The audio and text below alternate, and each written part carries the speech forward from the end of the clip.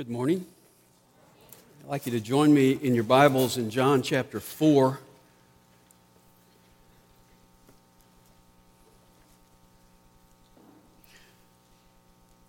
To worship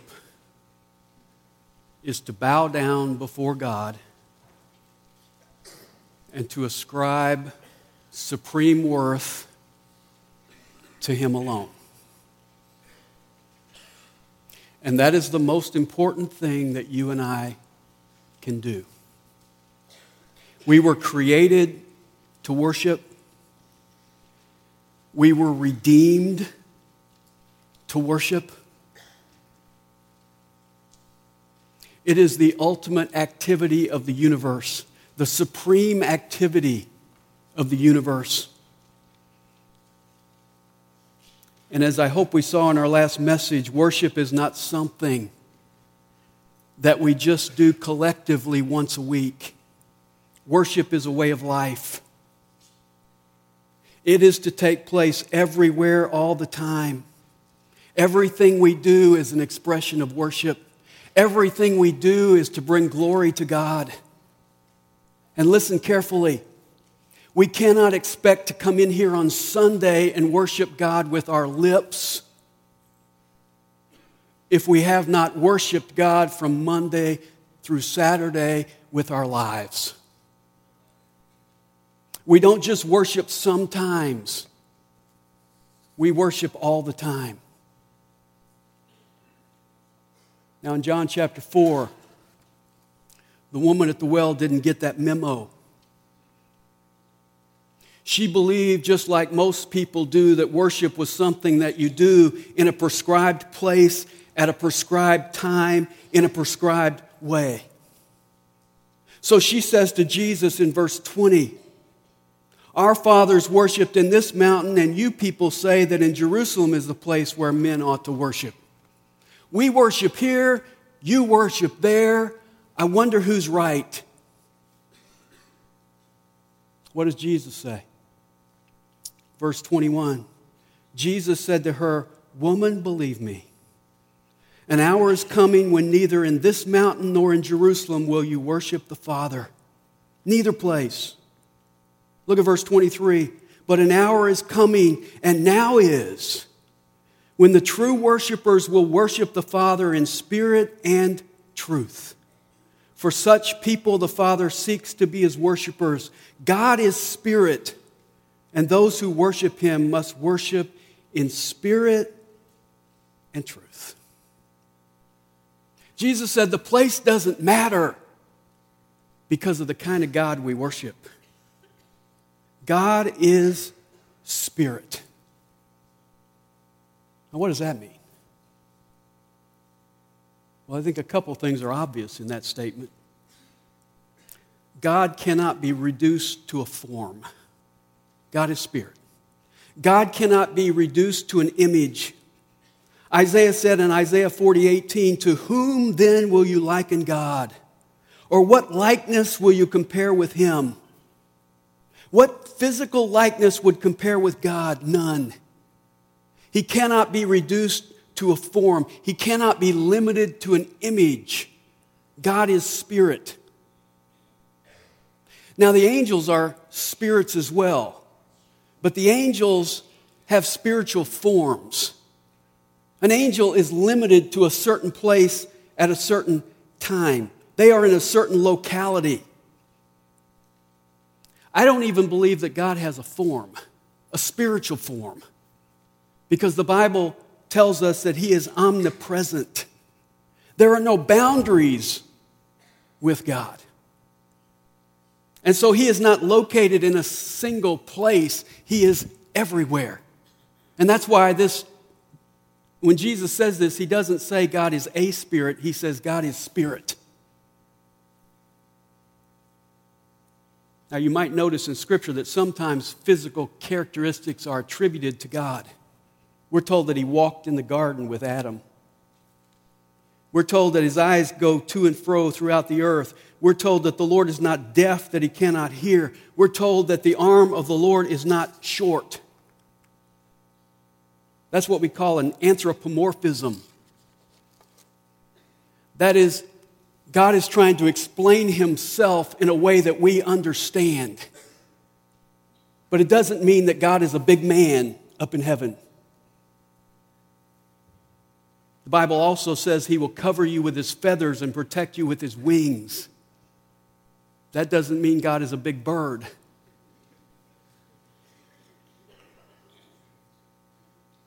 See, if you take that view, you're going to get really confused because he also calls himself a lion, a lamb, a lily, a consuming fire. Those are just ways of expressing God using concepts that we can understand.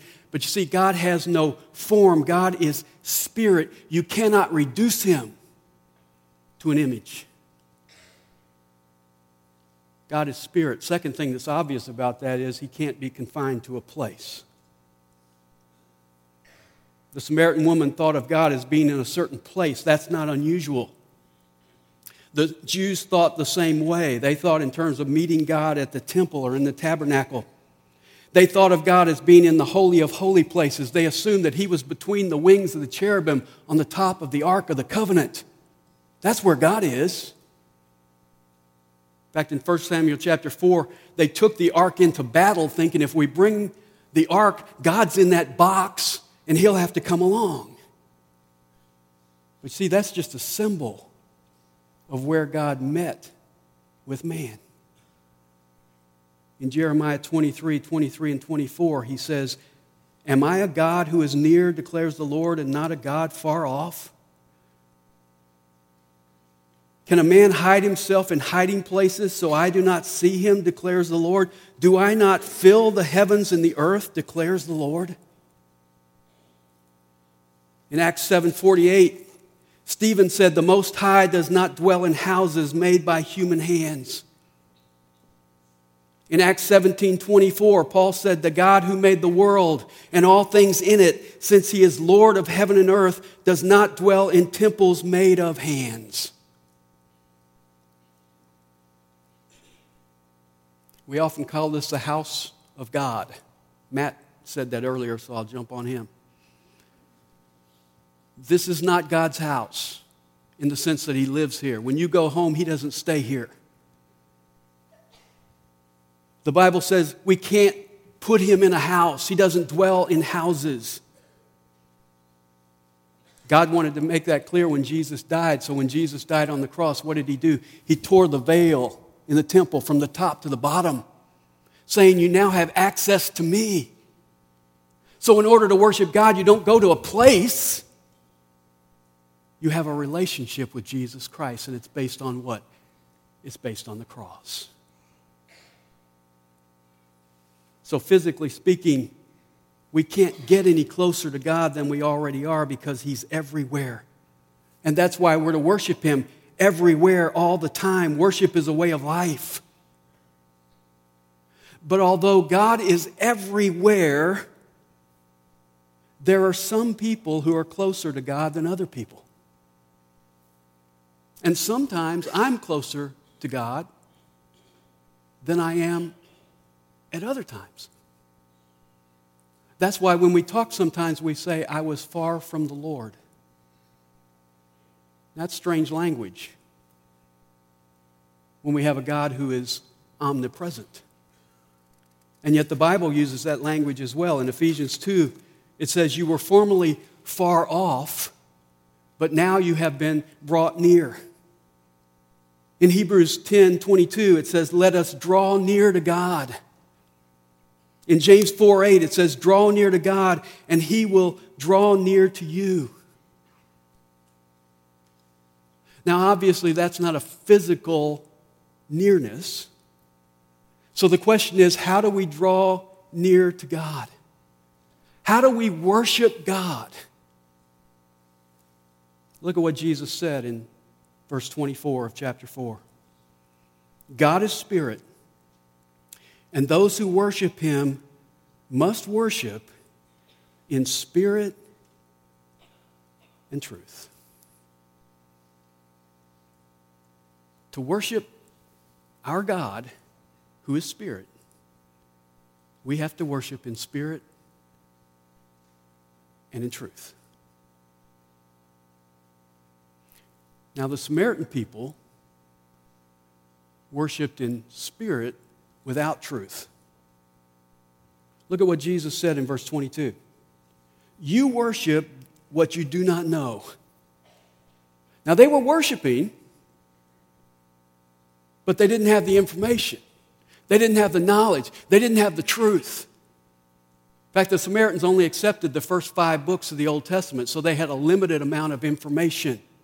And when she talks about this mountain, she's talking about Mount Gerizim. That's where Abraham offered up Isaac. And they went up on that mountain, and that's where they worshiped God because they only had the Pentateuch as their information. And so Jesus says, you're worshiping what you know, but you're not worshiping in spirit and truth because you don't have the whole truth. So they came and they were excited in worship, exuberant in worship, but they were worshiping in spirit without truth. In contrast to them, Jewish worship was truth without spirit. Because Jesus also says in verse 22, we worship what we know. The Jews accepted the entire Old Testament scriptures. They were informed. They had the truth, but not spirit.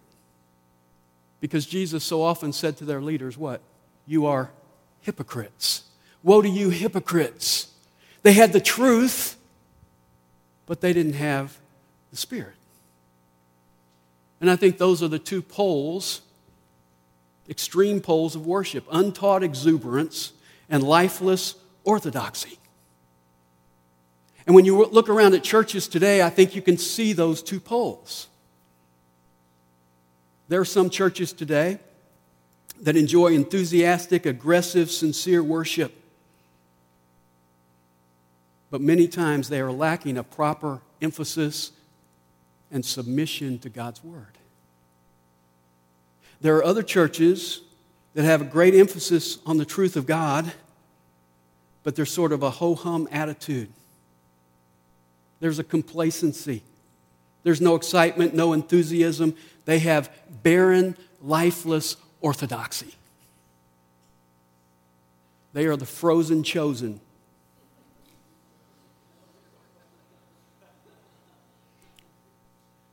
Where would you put us as a church? We have an emphasis on teaching the Word of God.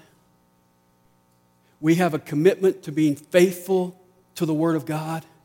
We hold up the truth of God's Word. But do we balance that by worshiping in spirit and truth? Or make it personal. How about you? Maybe you can pass a test in Bible knowledge, but the question is, are you somebody who worships God in spirit as well? Now, don't get me wrong. Truth is essential. Jesus said you must worship in truth. It's not enough to worship God the way I perceive God to be. I'm tired of hearing people all the time telling me, well, my God would never send anybody to hell. Well, I really don't care about your God because your God is somebody you created. If you're not coming to the Word of God and saying, God, you reveal to me who you are, then you have created a God that is your God. That's an idol. So you have to worship in truth. And it's not enough to worship God your way. People are always telling me, well, I worship God on the golf course. Really? That's fine. But that's not the only place. I mean, people go out and sit on a mountain and contemplate their navel and say, I'm worshiping God. We have to worship God in truth. The first to do that was Cain. Cain believed in God, came to worship God, but brought the wrong sacrifice, and God rejected his sacrifice. In Leviticus chapter 10, Nadab and Abihu came to the temple to worship God, but they decided to worship God their way. And the Bible says they brought strange fire. They were priests. They were supposed to get the fire from the coals of the altar because the sacrifice blood fell on those coals. And God said, I want it this way. I want you to bring those coals and put them on the incense into the Holy of Holy Places. And they thought, why bother? We're having a barbecue today at the house. We'll just take some coals off the barbecue pit. Take it over into the temple, and God didn't accept their worship because worship has to be in truth.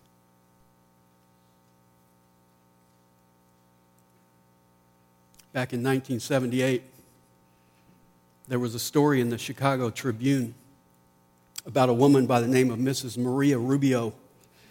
She lived in New Mexico and baked tortillas for a living. One day she took out a tortilla, and to her surprise, she said, "It is the face of Jesus." She showed it to her husband, her kids, her neighbors. They all agreed.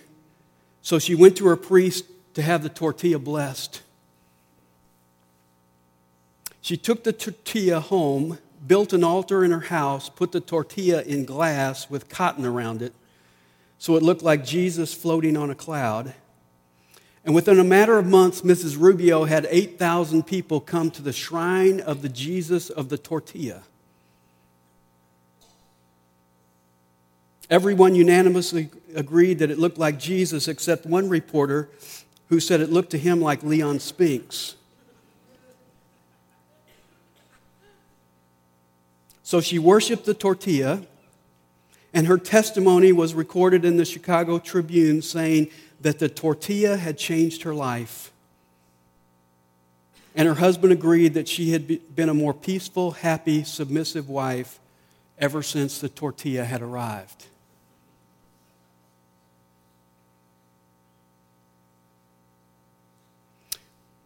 We must worship in truth. And it is not enough to worship the God we make up. We have to worship the God who has revealed himself to us in his word.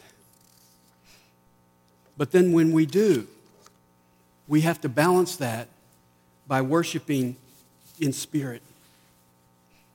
Now, what's it mean to worship in spirit? Well, it's easy to take that as the Holy Spirit.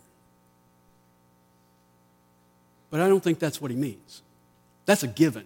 You can't worship God without the Holy Spirit. It's kind of like saying, I worship God in truth because I have a Bible. In fact, I have several of them. And I carry them around. I never read them, but I have them. We have the Spirit of God, but I think the emphasis here is not on the Holy Spirit.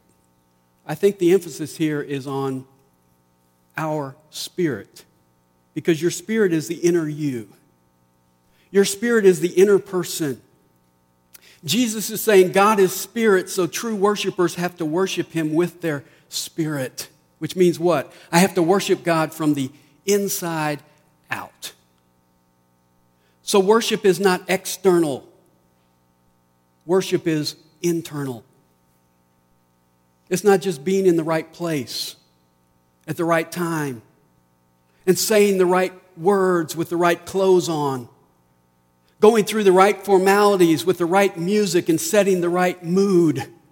You can do all of those things and never worship because you have to worship from the inside out. You have to worship in your spirit. I love what David said in Psalm 103:1. He said, "Bless the Lord, O my soul." And what? And all that is within me, bless his holy name. You see, the emphasis in worship is not on the external, it's on the internal. How do you know that you're worshiping God with your spirit? Let me ask you 3 questions to help you. They're in your bulletin. Question number 1. Do you put no confidence in the flesh? And for that, look at Philippians chapter 3. Great verse in Philippians chapter 3. In verse 3. Paul says, "For we are the true circumcision, who worship in the Spirit of God, and glory in Christ Jesus," notice, "and put no confidence in the flesh." The true worshiper puts no confidence in his flesh. If you come to worship and your confidence is in your works, your confidence is in your strength, your confidence is in your talents and your accomplishments, you're not worshiping in spirit. You see, the true worshiper has confidence in only one thing, and that is Jesus Christ. And if I'm putting confidence in my flesh, then I'm not worshiping in spirit. You know, I find as I go along in the Christian life, the way my flesh wants to appeal to me changes. And sometimes it's not clearly disobedience, it's just doing good things in my own power. And the more I go along in my Christian life, the more I get good at the Christian life. And I think, I can do this without God. Need somebody to pray? I'll pray. I'll just string some cliches together and make a prayer out of it. I'm so good at prayer, I can pray with my eyes closed.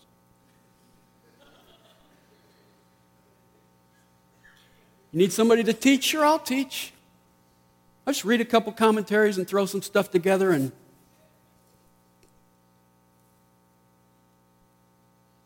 need somebody to sing? I'll sing. Maybe you've got talent singing. You just say, that's easy for me. Don't even need the words. I can memorize them real well. I can go through it and I can nail it in my flesh. Even acting like a Christian. I know how to act like a Christian. I know what you expect a Christian to act like, so I'll just act that way in my flesh. Listen, I don't care how pious it sounds. I don't care how pious it looks.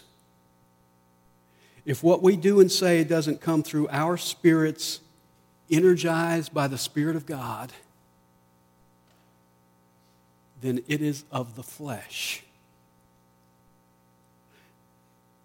And Paul said in Romans 8:8, those who are in the flesh cannot please God. So to worship God in spirit means to put zero confidence in the flesh. Second question. Do you celebrate Jesus? Philippians 3:3 also says, we glory in Christ Jesus. And this ties in closely with the first point. Because when you have no confidence in the flesh, that implies the absence of self. And when self is out of the way, then Jesus can truly be the center of your life. No confidence in me, and I glory in Christ Jesus. Now that word glory is an interesting word. Your translation may say rejoice. Glory is a word that's sometimes used of rejoicing, but it also has another meaning, and that is boasting. So it's the idea of boasting in Jesus to the point that I celebrate and rejoice over him. I love what Martin Lloyd-Jones says. He says we are to be Christ intoxicated. Always wanting more of him. Always talking about him. Always focusing on him. Always rejoicing in him. I think there are a couple indicators that point out whether you are doing this or not. Whether you are glorying in Christ Jesus. Number one would be you're focusing on him. See, when we come together to worship, do you find it easy to concentrate on the Lord? Or do you find that you're always distracted? We're here to worship.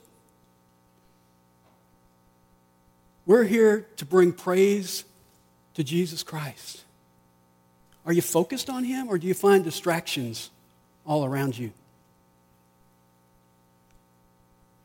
Reading the bulletin, wondering if your socks match, always distracted, did I turn off the curling iron?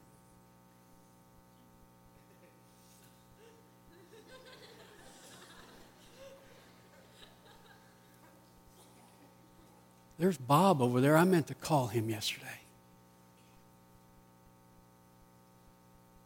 Wonder how the kids are doing in the nursery. We're going to go to Burger King or Popeyes today.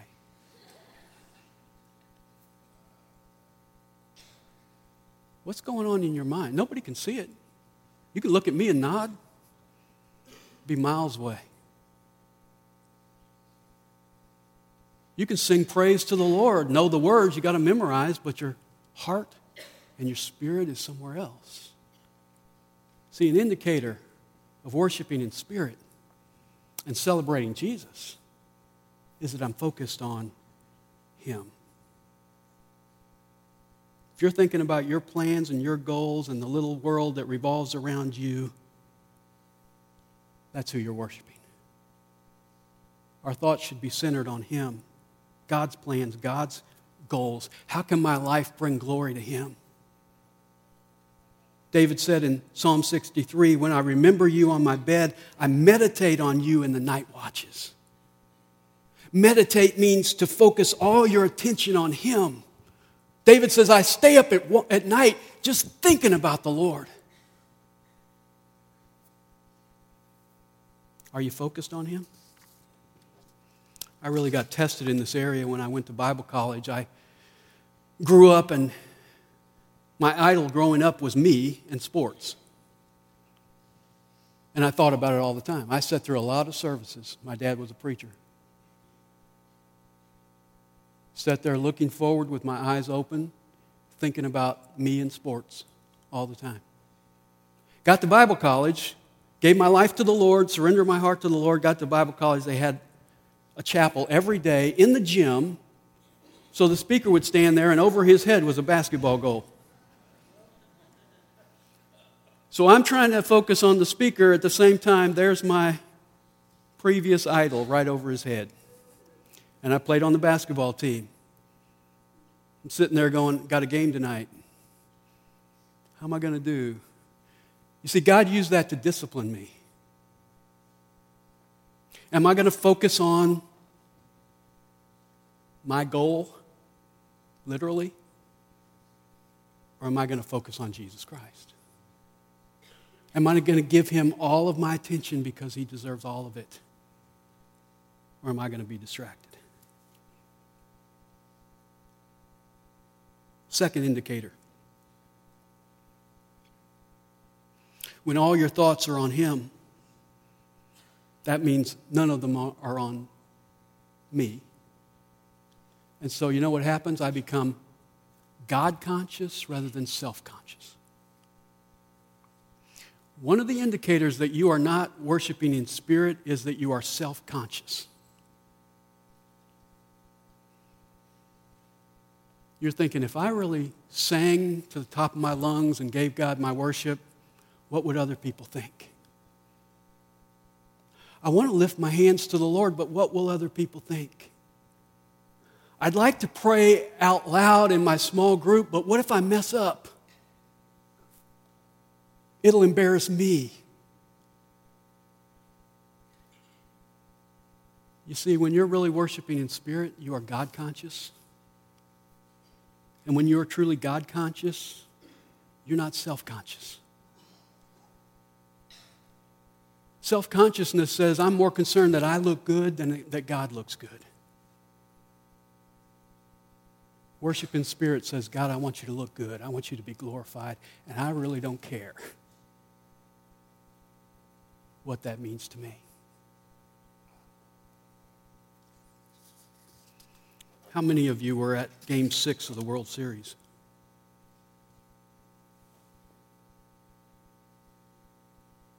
Thought we had some. Oh, we got some. Okay. Good. Liars. Oh, you were there. Okay. That's right, you were. Okay. I saw you. How many of you watched the game? Okay, me too. How did you react when there's 2 outs and 2 strikes in the bottom of the ninth, we're down 2 runs and there's 2 men on, and David Freese hits his triple. How did you react in that situation? I got a video to show you how some people acted at the ball game. Let me just show that.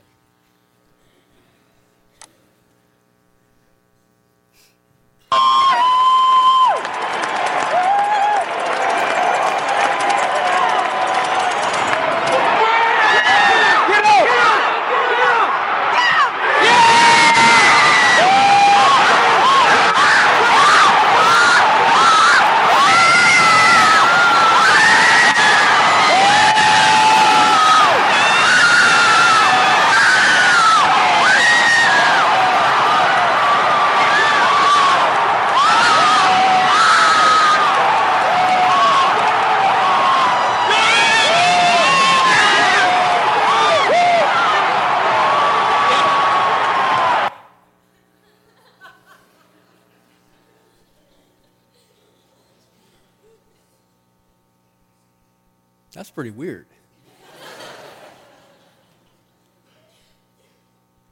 I'm sure when they came to the ballpark, they were much more subdued than that.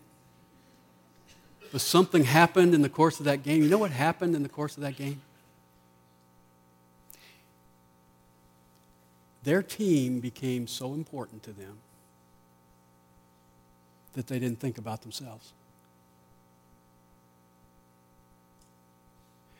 And when Jesus Christ becomes so important to us that we don't think about ourselves,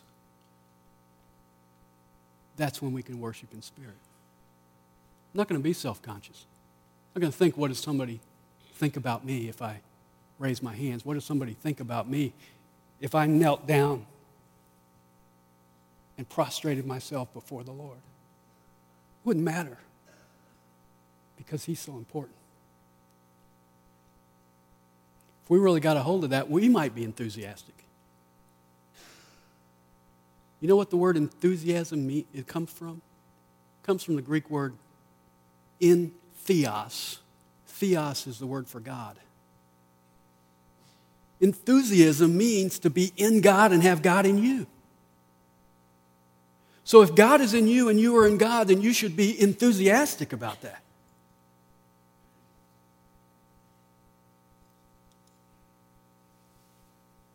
I can't imagine that you sat at home and watched this game and that happened and you turned to your wife and said, "Amen?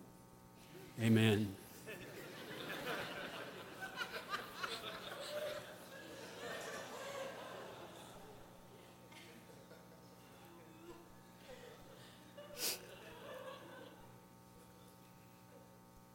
Spiritually, you and I were down to our last strike.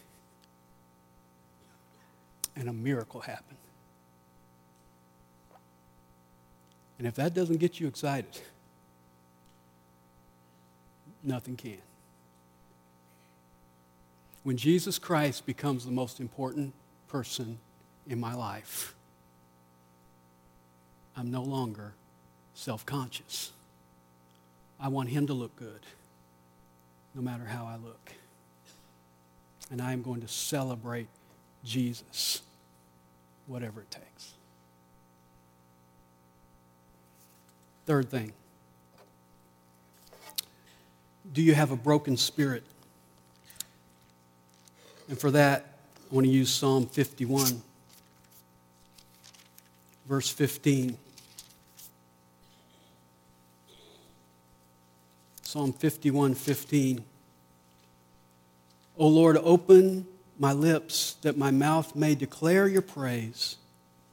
For you do not delight in sacrifice, otherwise I would give it. You are not pleased with burnt offering. The sacrifices of God are a broken spirit, a broken and a contrite heart, O God, you will not despise. God wasn't interested in external sacrifices because they were simply symbols of what he really wants. And that is a surrendered will and a broken spirit. Do you have a broken spirit today? We worship Him in spirit. That spirit needs to be broken in order to worship Him that way. Two characteristics of a broken spirit. One is humility. Because I don't worship God as my equal. I worship Him as the one who is unequaled. I don't worship Him in strength. I worship Him in weakness, brokenness, humility. The Greek word is proskuneo. I bow down before Him. That's humility. The reality is when I put God in proper focus, guess what happens? It puts me in proper focus. And I humble myself. James said in James 4:8, draw near to God and He will draw near to you. And then he gives the condition in verse 10, humble yourselves in the presence of the Lord and He will exalt you. In His presence, when I really see Him for who He is, there's only one response that makes sense, and that is to humble myself before Him. It's Mary breaking the costly oil and putting it on Jesus' feet and then using her hair, which is her glory, to wipe His feet. That's humility. That's a broken spirit. That is true worship. One characteristic is humility. The other characteristic is honesty. I love Isaiah 6, where Isaiah says, I saw the Lord high and lifted up, and the train of His robe filled the temple, and sees the angels there singing, holy, holy, holy. He sees God in all His majesty. And what does he say? Woe is me, for I am a man of unclean lips, and I dwell among a people of unclean lips. When I see the Lord in all His glory, I get honest about who I am. I don't measure up. And so to worship God in spirit is to have a repentant attitude. I love what David said in Psalm 139, 23 and 24. He said, search me, O God, and know my heart. Try me and know my anxious thoughts, and see if there be any hurtful way in me, and lead me in the everlasting way. David is saying, I don't always know my heart. So God, I want you to shine your light in the corners of my heart and see if there are any things in there that I have done that have offended you. And if you reveal them to me, then I will come with a repentant spirit and confess those. Do you find it difficult to worship the Lord? Might be because you're not being honest.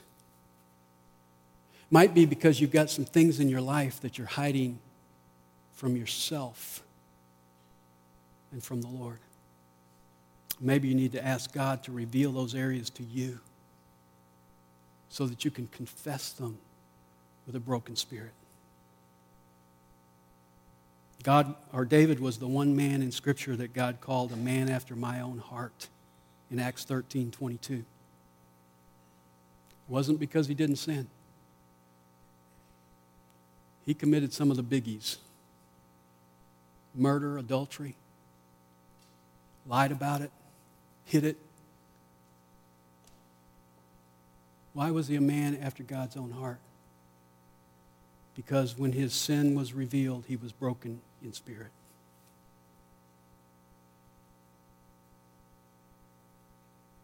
If you're like me,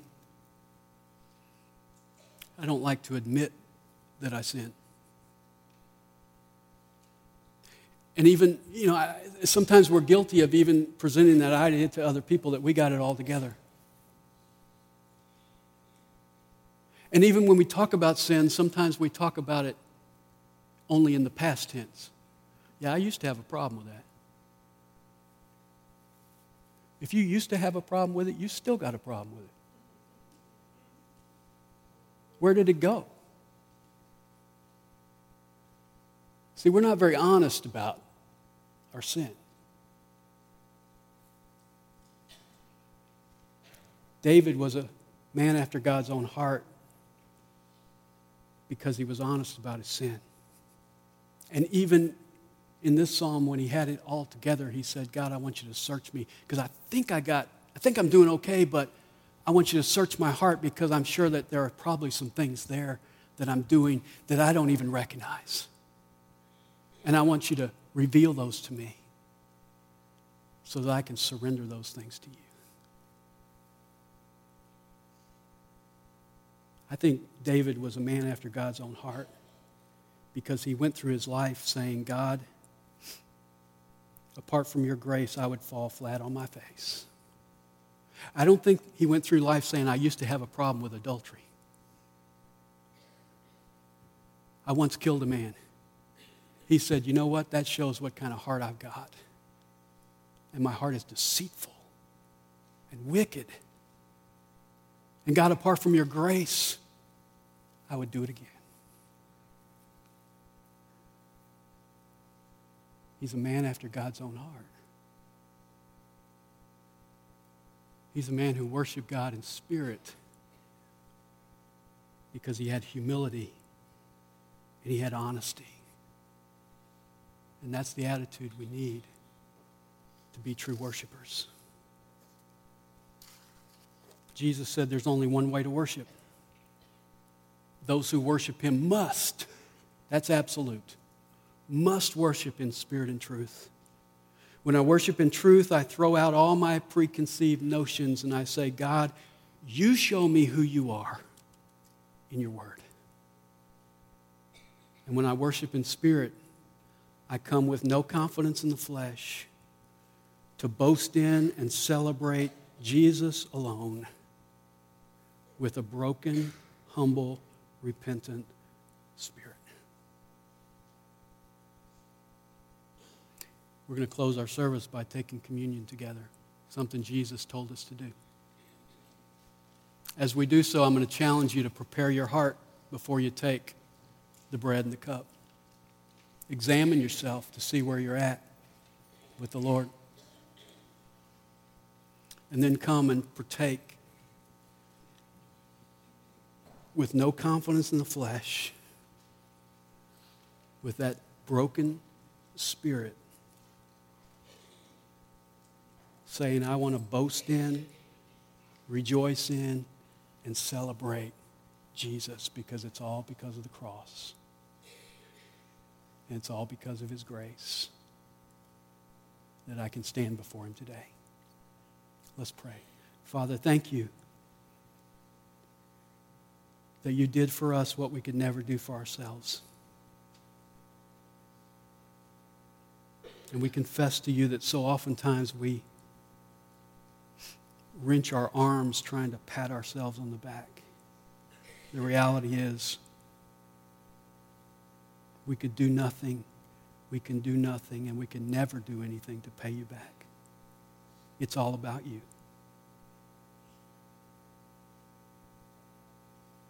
Thank you that when we had no hope, Jesus showed up. Went to the cross and paid the debt that we owe to offer us forgiveness and peace and eternal life. And Lord, as we take the bread and the cup today, we celebrate what you did for us. And yet we do so in a humble, honest spirit of brokenness, knowing that it's all about you. It's all about you. It's all about you. Thank you in your worthy name.